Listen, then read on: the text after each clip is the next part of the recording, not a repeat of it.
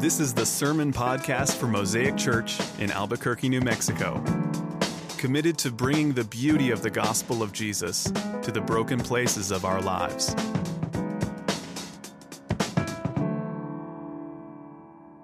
Well, good morning, friends. Good to be together with you. If I haven't met you yet, my name's Adam Veramontes, and I'm one of the pastors here at Mosaic, and I have the honor and the privilege to open God's Word for us this morning. Before we do that, let me invite any of our children aged kindergarten through second that would like to participate in our children's program during the sermon. That's going to be available to you now. You'll meet your teachers back at the table back there, and then they'll be in the courtyard just during the sermon. Just by way of note for visitors, it's not an obligation. Children are always welcome with us in worship, but we do like to provide that learning environment for some of our younger children. Well, it is again good to be together. God continues to show up on Sunday mornings in our pretty spectacular climate that we have here. Just by way of note, we do plan to adjust our service time, not next Sunday, but the following Sunday. We'll begin meeting at 10 a.m. So for those of you that have been with us, that's kind of our normal time. So September 12th, just make note that we're going to be shifting the time to 10 a.m. again. Well, we're going to continue in our series in the book of Exodus. If you've been with us for any amount of Sundays, you'll know that we've been kind of methodically working through a really large section of the Old Testament. It's titled Exodus. If you're new to the Bible, it is the second book in our English Bibles after the book of Genesis. And we're kind of coming toward the tail end of this. And let me just give you a little map of where we're headed, just so you know, if you care to keep track of where we're going. We've got 3 more, I believe. Let me do the math here. 3 more Sundays in the book of Exodus. And then we're going to spend this fall looking at the Beatitudes of Jesus. And so if you're familiar with the scriptures, these are the teachings of Jesus that are captured for us in the book of Matthew in his Sermon on the Mount. And we're going to just spend week by week considering the Beatitudes of Jesus. And I think that will be very formative for us as a people. And I think it could have deep and lasting impact on our church. So at least that's what I'm hopeful for. All right, this morning we're going to look at Exodus chapter 31. So if you've got a Bible, I'll invite you now to open that to the book of Exodus. We are going to cover the whole chapter today, and I'm going to go ahead and read the entire chapter, which is 18 verses. So let's give our attention to the reading of God's Word, and then we will ask Him by His mercy to help us understand it. Let's read together. Exodus chapter 31. The Lord said to Moses, "See, I have called by name Bezalel, the son of Uri, son of Hur, of the tribe of Judah, and I have filled him with the Spirit of God, with ability and intelligence, with knowledge and all craftsmanship, to devise artistic designs, to work in gold, silver, and bronze, in cutting stones for setting, and in carving wood, to work in every craft. And behold, I have appointed with him Aholiab, the son of Ahisamach, of the tribe of Dan. And I have given to all able men ability, that they may make all that I have commanded you, the tent of meeting, and the ark of the testimony, and the mercy seat that is on it, and all the furnishings of the tent, the table and its utensils, and the pure lampstand with all its utensils, and the altar of incense, and the altar of burnt offering with all its utensils, and the basin and its stand, and the finely worked garments, the holy garments for Aaron the priest, and the garments of his sons for their service as priests, and the anointing oil and the fragrant incense for the holy place. According to all that I have commanded you, they shall do." And the Lord said to Moses, "You are to speak to the people of Israel and say, 'Above all, you shall keep my Sabbaths, for this is a sign between me and you throughout your generations, that you may know that I, the Lord, sanctify you. You shall keep the Sabbath, because it is holy for you. Everyone who profanes it shall be put to death. Whoever does any work on it, that soul shall be cut off from among his people. 6 days shall work be done, but the seventh day is a Sabbath of solemn rest, holy to the Lord. Whoever does any work on the Sabbath day shall be put to death. Therefore, the people of Israel shall keep the Sabbath, observing the Sabbath throughout their generations as a covenant forever. It is a sign forever between me and the people of Israel, that in 6 days the Lord made heaven and earth, and on the seventh day he rested and was refreshed.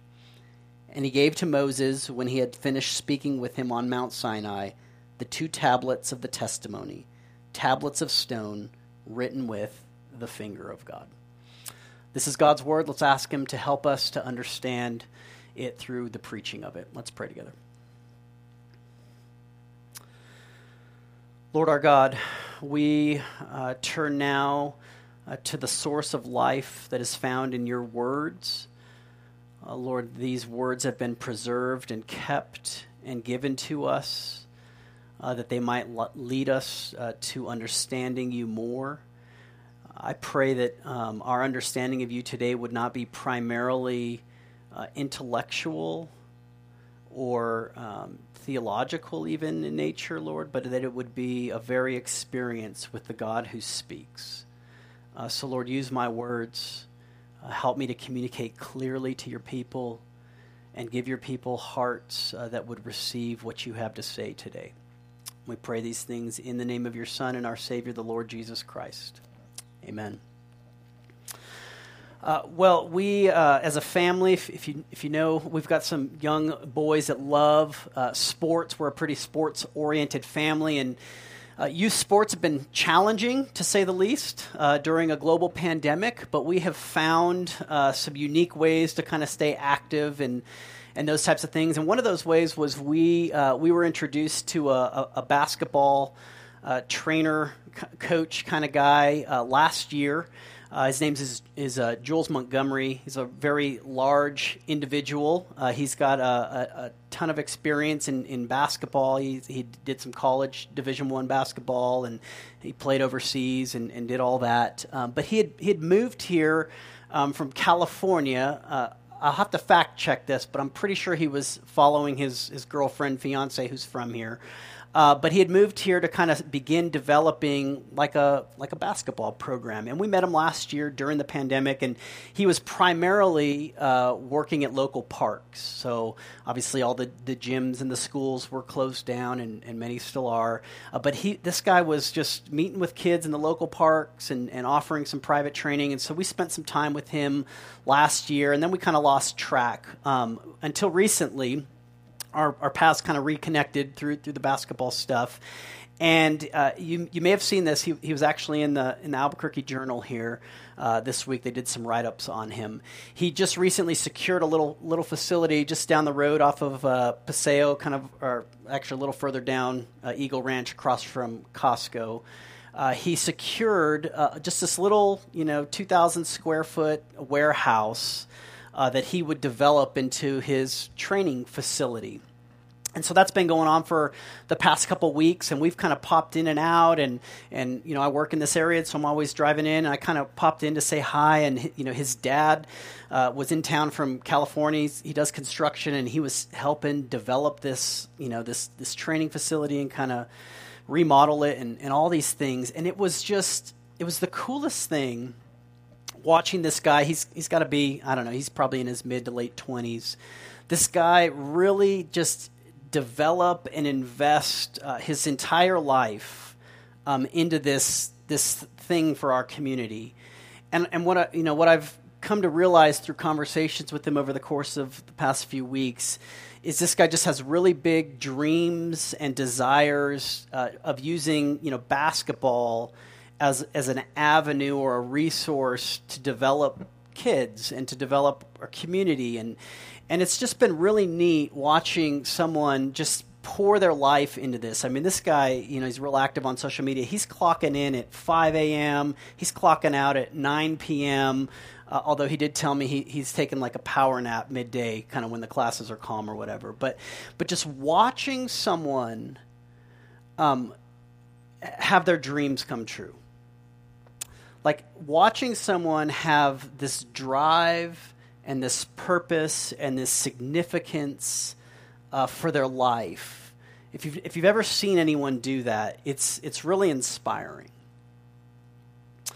The book of Exodus, if you've been here, you know that these people were at this mountain in the middle of nowhere, in a land that this is new territory for them, and they're having this developed relationship with the God of the Bible. Yahweh is his name. He says, you're going to be my people, and I'm going to be your God. And so at this mountain, we see this relationship developing. And time again, God continues to remind his people of their significance in what he's doing in the world.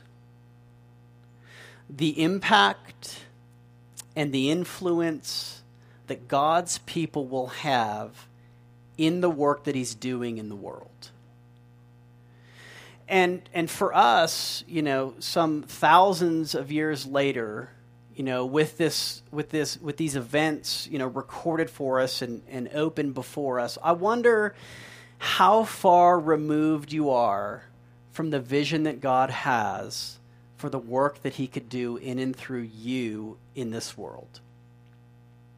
I think there's a common thread in all of us here. And I don't know all of you, but I can confidently say there is a common thread in every person who's here today listening to this, that all of us have a deep-seated need and desire inside of us to make a difference, to have an impact on the world, to have an impact on our relationships, to have significance, purpose, and drive in our life. I think all of us have that inside of us.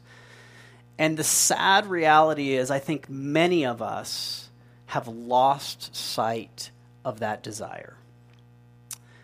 And if I were to be so bold, again, I know most of you, but not all of you, as to make a statement, I would say, broadly speaking, I'm painting with a really broad brush here, but I would say most, if not all of us, are bored with our lives.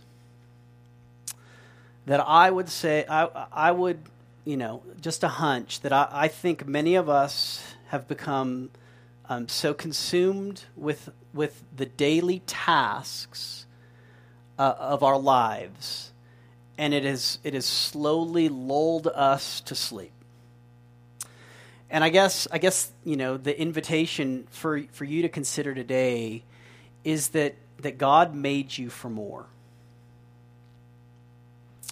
That life is more than staying current on your HOA fees and clocking 50 hours a week and shuttling our kids from event to event to event, and making sure we get the lunches packed and the books bags put together. Life is more than the day-to-day activities, but it's not less than that. And so, as we look at Exodus chapter 31, God continues to show us that we were made for more. And one of the number one indicators that you are bored with your life, like if there were like one kind of diagnostic thing that says like, am I really bored? Here's what I would say would be a top of that list. Busyness.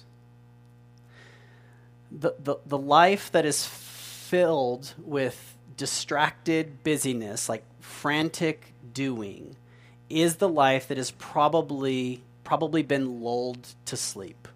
Like we've just got it on auto, right? And so as we look at Exodus chapter 31 this morning, and I don't always quote Rick Warren and The Purpose-Driven Life, but if you remember that book, Rick Warren and The Purpose-Driven Life, probably the most memorable thing about it was the opening line. And in fact, let me just read the quote here on the opening line of Rick Warren's book. I've got it pulled up. He says this: It's not about you. The purpose of your life is far greater than your own personal fulfillment, your peace of mind, or even your happiness. It's far greater than your family, your career, or even your wildest dreams and ambitions. If you want to know why you were placed on this planet, you must begin with God. And so Rick Warren, in that shocking opening statement of his book that sold millions and millions of copies, he makes this suggestion, and I want you to tie into this and what God's doing in Exodus chapter 31. You were put on this planet for God. And God, in his infinitely wise and eternally kind ways, says, I put you on this planet for me, and the only way you will live the life of fulfillment that you're looking for in all those other areas of your life is that if you'll live it the way that I'm inviting you to live it to. Two things I want us to draw out of this passage. It's the who and the how. I want us to look at the who of God's work and then the how of God's work. So let's look at the who of God's work. In chapter 31, two individuals are highlighted, Bezalel and Oholiab. And I spent a little time, kind of part of preparing to speak and teach on God's word is what we call exegesis. So you're kind of drawing out of the text what's there. And I was just kind of digging around. I thought, who are these individuals? These two men, Bezalel and Oholiab, they're not mentioned again in the scriptures. So that they have no clout or influence. They're nobodies, really. But the significance of them cannot be underestimated. And what I've discovered is that the significance of these people is tied to their family history. So if you notice in the text, it says Bezalel was from the tribe of Judah, and Oholiab was from the tribe of Dan. Let me do a little backstory on this family, because this is the stuff reality shows are made of. So I'm just going to spend a few minutes kind of giving some backdrop of God's people and how these two individuals showed up on the scene. So the Israelites were a people of three forefathers, Abraham, Isaac, and Jacob. Okay, Jacob was a twin. His brother was Esau. And if you're familiar with this story, in the Old Testament, Jacob was the one who was, quote, the deceiver. He's the one that pulled at Esau's foot and came out first. He was also the one who would steal his brother's birthright, Esau, and the hairy arms and the stew story. Remember that one? So Jacob is this one who comes from kind of a seedy history, right? He's kind of one of those salty figures. And Jacob ends up having 12 sons. And this is where the 12 tribes of Israel come from. Okay, so Judah and Dan being two of the 12 tribes. Now, there's something uniquely powerful in why God would choose Bezalel and Oholiab. So Bezalel, tribe of Judah, was one of Jacob's sons through his wife Leah. Do you remember this story? So Jacob, after stealing his brother's birthright, was ushered out of town and went to his uncle Laban's land to work for him. While he was laboring for Laban, Rachel caught his attention. So she was the pretty girl on campus, right? So Jacob catches attention of Rachel. He wants to marry her. He serves for 7 years to marry her, and then he's deceived on his wedding night, right? Somehow, Leah, the older sister of Rachel, who has quote-unquote weak eyes, we don't know what that means, but let's be honest, she was the less attractive woman to Jacob. Leah is somehow put into Jacob's tent that night, and he's now married to her. And so he still wants to marry Rachel, and so he serves another 7 years to now marry Rachel. This is how they did it. They had multiple wives. And so Jacob is married to Rachel and Leah. And Leah is the one who is able to produce children, and Rachel is the barren one.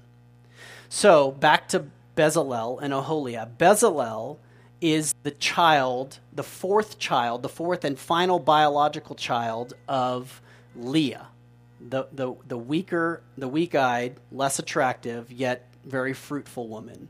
So, and the name Judah means praise. So Leah names her fourth child Praise. So this is the fruitful side of the marriage, right? Jacob's able to have children and carry his line on through Leah. Well, the other side of this story is Rachel. She's the one who can't have children. And so Rachel, is full of envy and rage at Leah, her sister, who's able to have children. And so finally she's at her wit's end and she says, listen, Jacob, obviously I'm not going to be able to give you children biologically, so I want you to have a child with my servant. So Rachel gives Jacob her servant, and they have their first child. And their first child they named Dan, which means judged. So from these two lines, we get Bezalel and Aholiab. So Bezalel comes from the line of praise, and Aholiab comes from the line of judgment. And I thought, is there significance there? And I think there is, and here's why. What I think God is showing us in Exodus chapter 31 is the spectrum of our life. And the spectrum of our life is from judgment to praise. Right? So God is saying, I have selected these two individuals from these two family lines, showing that whether you are on the dark spectrum of judgment or the bright side of praise, you are eligible for my work. So what God begins to do in choosing these two individuals from these two family lines is saying, everyone is eligible. Everyone is eligible to do my work in my world. However, not everyone is qualified. Everyone's eligible, not everyone is qualified. We got caught up in a little reality show this weekend. It's called Titletown High, I believe. It's about high school football players in Valdosta, Georgia. If you know anything about football in the South, it is a way of life. And there's this is all shot during the pandemic. There's this player from California who's a USC scholarship guy, and he's entering his senior year. And when California closed down because of the pandemic, his family, his dad, moved him to Georgia so he could play his senior year of high school football. And kind of the first few episodes are this drama of whether this player is going to be eligible or not. And he was deemed to be eligible to play the season. And so he plays the opening game of the season, and they win the game, and it's great, and he's going to have a great senior year. But it comes to find out that the terms of the eligibility were misunderstood. And basically, I can't spend all morning giving you the dramatics of this show, but basically, there had to be a bona fide move, what they called a bona fide move of the family, in order for this player to play on a team. And before that bona fide move happened, which required his parents to legally separate, by the way, they had legally separated, but they had moved and began playing before the parents separated. So they deemed it ineligible, and they got a forfeit on the first game. And here's the kind of irony, the thick irony of the whole thing, was even though he was deemed eligible but not qualified to play in that game, once the bona fide move happened, so what happened was the legal separation of the parents happened legally, then they moved again to another town in Georgia. He was now both eligible and qualified to play. So they went through all these, schematics, legal, marriage separations, just to make this one player eligible and qualified to play the season.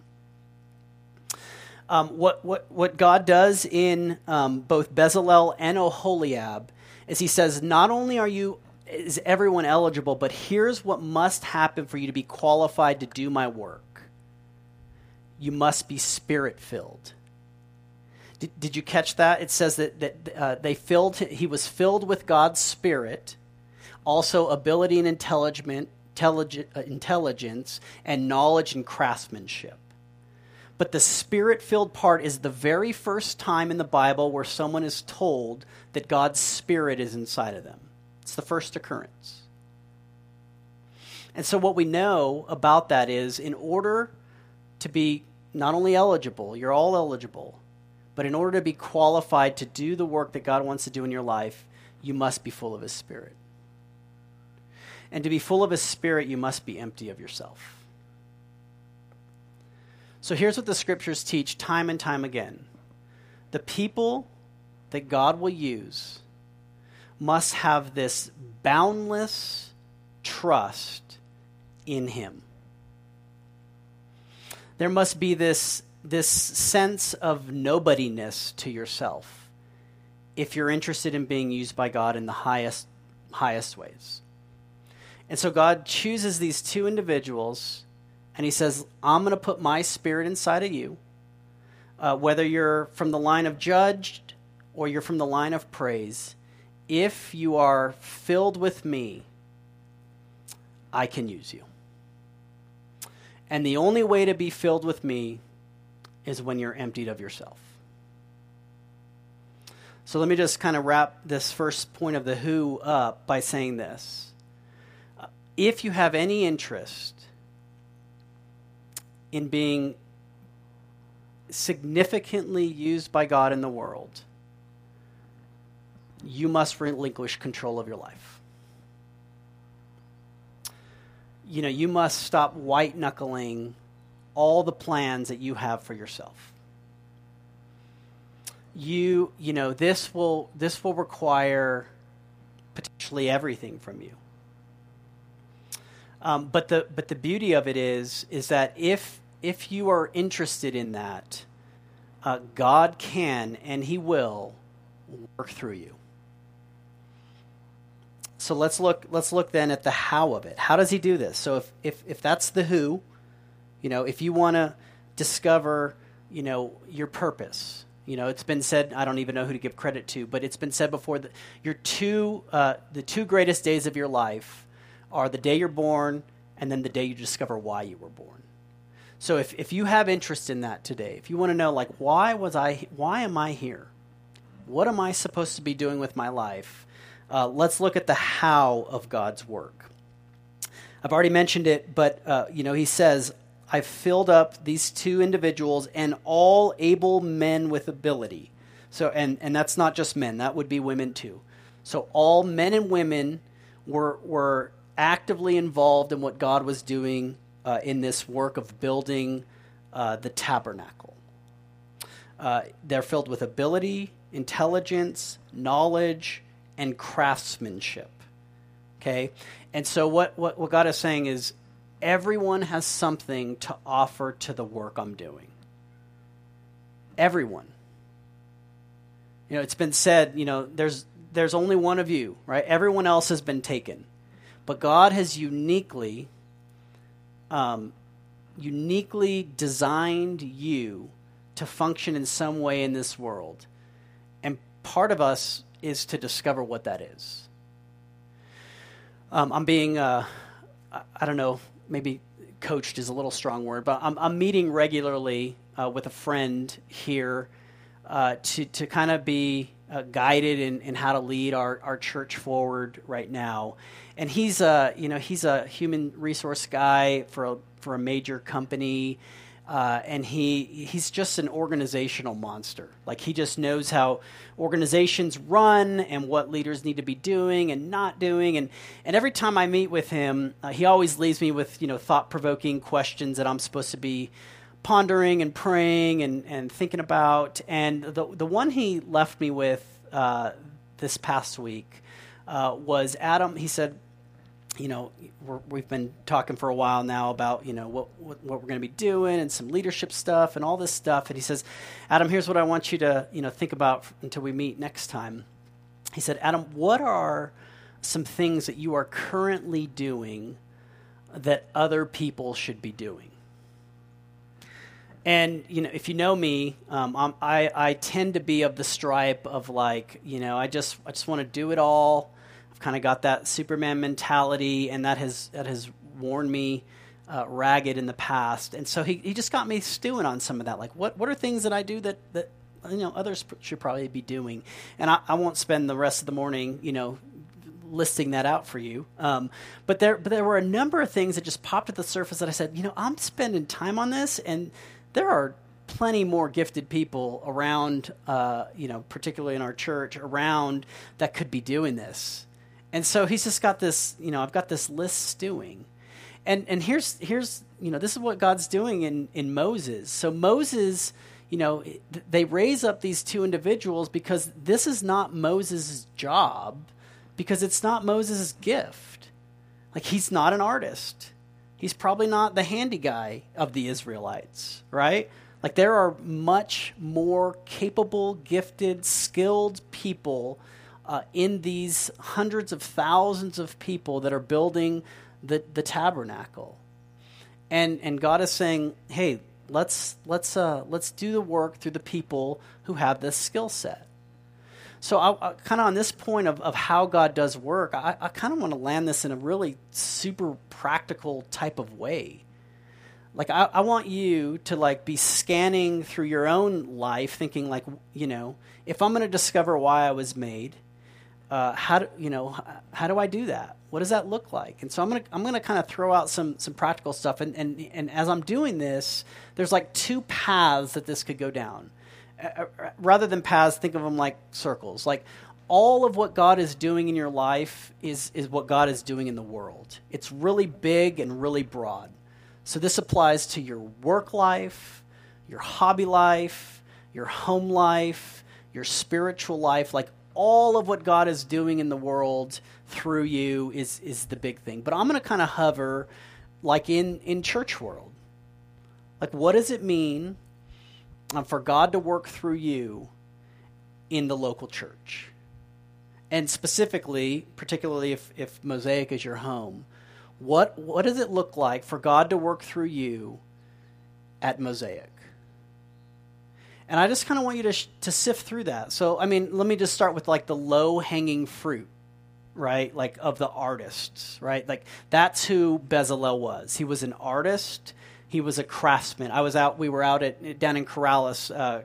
Courtney Paz had her little wood table, Oakenwell, out there. And it's you see an artist's work, and it's so underappreciated, but you see someone that does work like that, and you're that is gift, right? And so there are artists. There are artists here, and so whether that is through, and one of the things that popped up on my things I'm doing but should not be doing list right now is website design. I'm spending my wheels trying to figure out and I'm there are people that understand website so much better than me and know what, functionalities we should be looking for and know what it, all the ins and outs. Now, I'm not doing the code or the design, we're paying someone to do that. But there are some of you that get website stuff. Or maybe you're just, you're a photographer. You know how to capture life through a lens. There's that. Maybe you're just a technology guru. You get all the stuff we're doing up here, or you get all the algorithms of social media, and you help us kind of have a presence there. Whatever that looks like. There's all kinds of avenues of artists. I know there's musicians. I know some of you can sing. I know some of you can play instruments, but to use particular giftedness to bring people close to God is what is the how of God's work. Maybe you're just more of a skills kind of person. That's who Oholiab was. Oholiab was a guy who was, he was the one that was going to kind of organize and orchestrate all of the building of this stuff. And so, we're not building a physical tabernacle like the Israelites were, but we're building something here. And building something here requires skills, like spreadsheets. I know there's someone out there who just geeks out on spreadsheets. Like the bane of my existence, and Jack Dahlman will actually tell you this, anything to do with the spreadsheet, like I run from it. So I know that's not what I should be doing, but some of you just like geek out on that. Like you can get into the cell box and put the formulas with the figures and like you can just totally geek out in that area. But like that is a gift. That is a skill set that will help us build what we're doing here. Others of you, maybe you have like a security type of mindset. Like you're just always scanning the room for safety and you're thinking about children and all the moving parts. And like some of you just have that makeup in you to protect and to secure things. That is a unique skill set that the church needs. Or maybe, you see our we send out a monthly e-newsletter, MailChimp, right? So if you're on our mailing list, you'll get that. And we kind of piece that together as a staff team, and a bunch of us contribute. But maybe some of you look at our MailChimp and you're like, we could do some really neat stuff with this and, have, links and videos and do different things. And like all of that, that is how God works. Through the unique skills, gifts, and callings of individuals. That's how he builds his work on earth. And the work that the Israelites doing is identical to the work we're doing in so many ways. And by identical, I don't mean, we're constructing a project here. But by identical, I mean that the purpose is the same. And the purpose was this: that people might experience the presence of the living God. That's what the tabernacle was. How does the world come into contact with God's presence? And the way God meets the world with his presence today is through the work of his people and the presence of the local church. God's body on earth. And so, I say all those things because I want you sifting through your life saying, like, am I bored, just flipping the files of my life, doing the categories that I do, kind of going event to event, day to day, week by week. And am I interested in discovering more?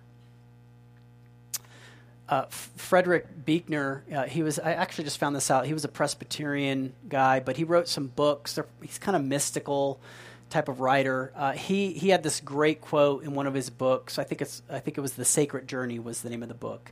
And he said, he was talking about how to discover kind of your why, your purpose. Like, how do I discover? And he had this great, memorable quote that the Coyotes will now strum into play for us. That's nice. He said this. He said, he uses the word vocation, but like by vocation, like your calling, like what are you supposed to be doing with your life? He said this: your vocation in life is where your greatest joy meets the world's greatest need. Where your greatest joy meets the world's greatest need.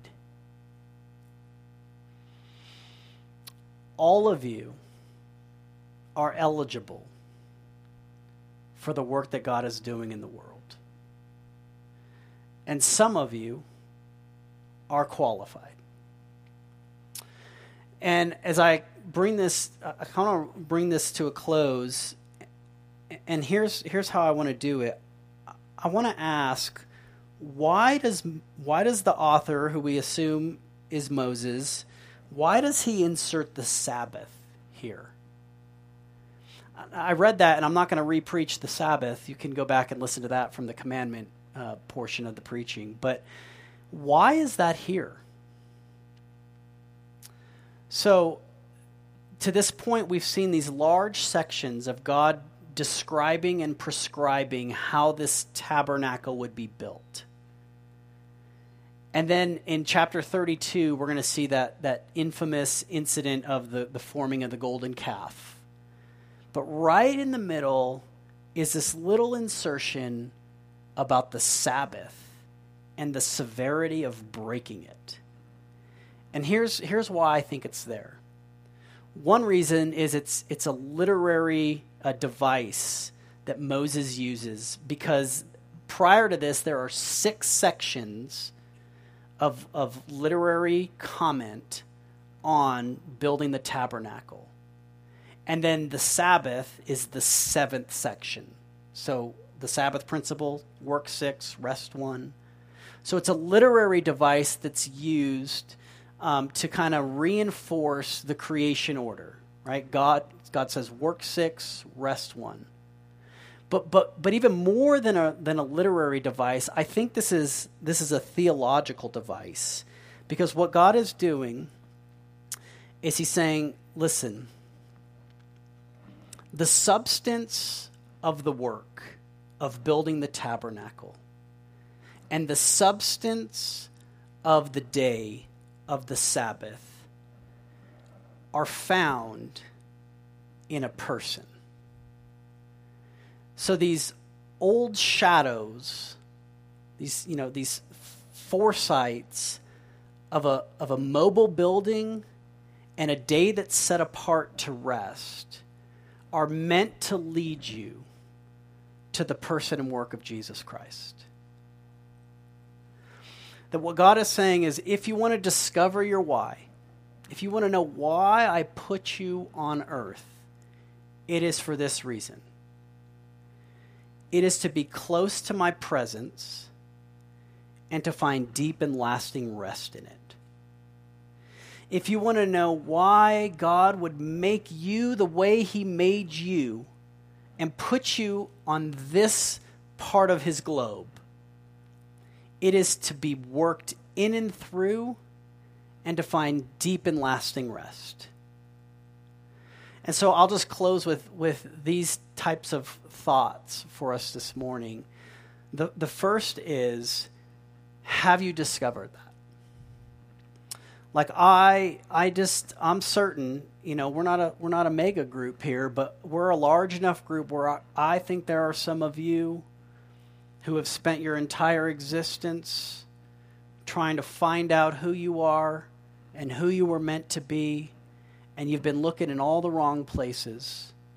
And God, through his scriptures, is whispering to you, I'm here.